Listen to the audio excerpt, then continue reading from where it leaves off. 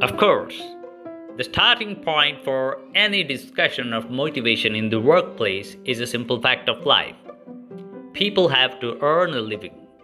Salary, contract payments, some benefits, a few perks are what I call baseline rewards.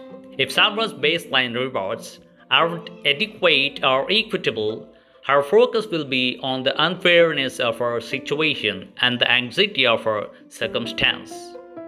You will get neither the predictability of extrinsic motivation nor the weirdness of intrinsic motivation. You will get very little motivation at all. But once we're past that threshold, carrots and sticks can achieve precisely the opposite of their intended aims. Mechanisms designed to increase motivation can dampen it. Tactics aimed at boosting creativity can reduce it. Programs to promote good deeds can make them disappear. Meanwhile, instead of restraining negative behavior, rewards and punishments can often set it loose and give rise to cheating, addiction, and dangerously myopic thinking. This is weird, and it doesn't hold in all circumstances. But as Edward Dickie Soma's puzzle experiment demonstrates, many practices whose effectiveness we take for granted produce counterintuitive results. They can give us less of what we want and more of what we don't want. These the works in Motivation 2.0, and they rise to surface whether we are promising rupees in India, charging shekels in Israel, drawing blood in Sweden, or painting portraits in Chicago.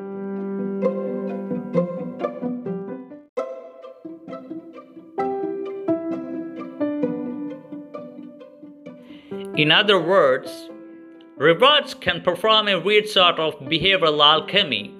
They can transform an interesting task into drudge. They can turn play into work. And by diminishing intrinsic motivation, they can send performance, creativity, and even upstanding behavior toppling like dominoes. Let's call this the Sawyer effect. A sampling of interviewing experiments around the world reveals the four realms where this effect kicks in, and shows yet again the mismatch between what science knows and what business does.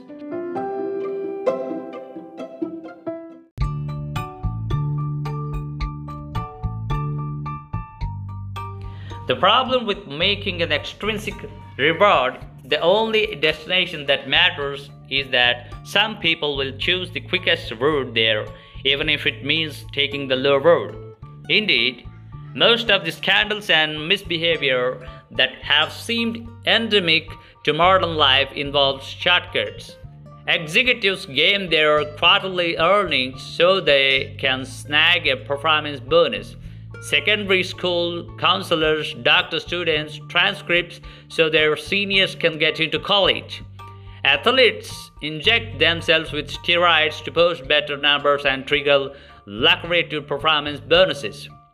Contrast that approach with behaviors sparked by intrinsic motivation.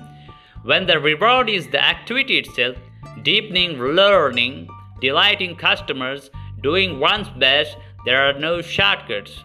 The only route to the destination is the high road. In some sense, it's impossible to act unethically because the person whose disadvantage isn't a competitor but yourself.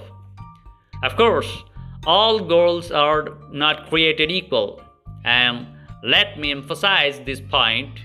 Goals and extrinsic rewards aren't inherently corrupting, but goals are more toxic than Motivation 2.0 recognizes. In fact, the business school professors suggest they should come with their own warning level. Goals may cause systematic problems for organizations due to narrowed focus, unethical behavior, increased risk-taking, decreased cooperation, and decreased intrinsic motivation. Use care when applying goals in your organization.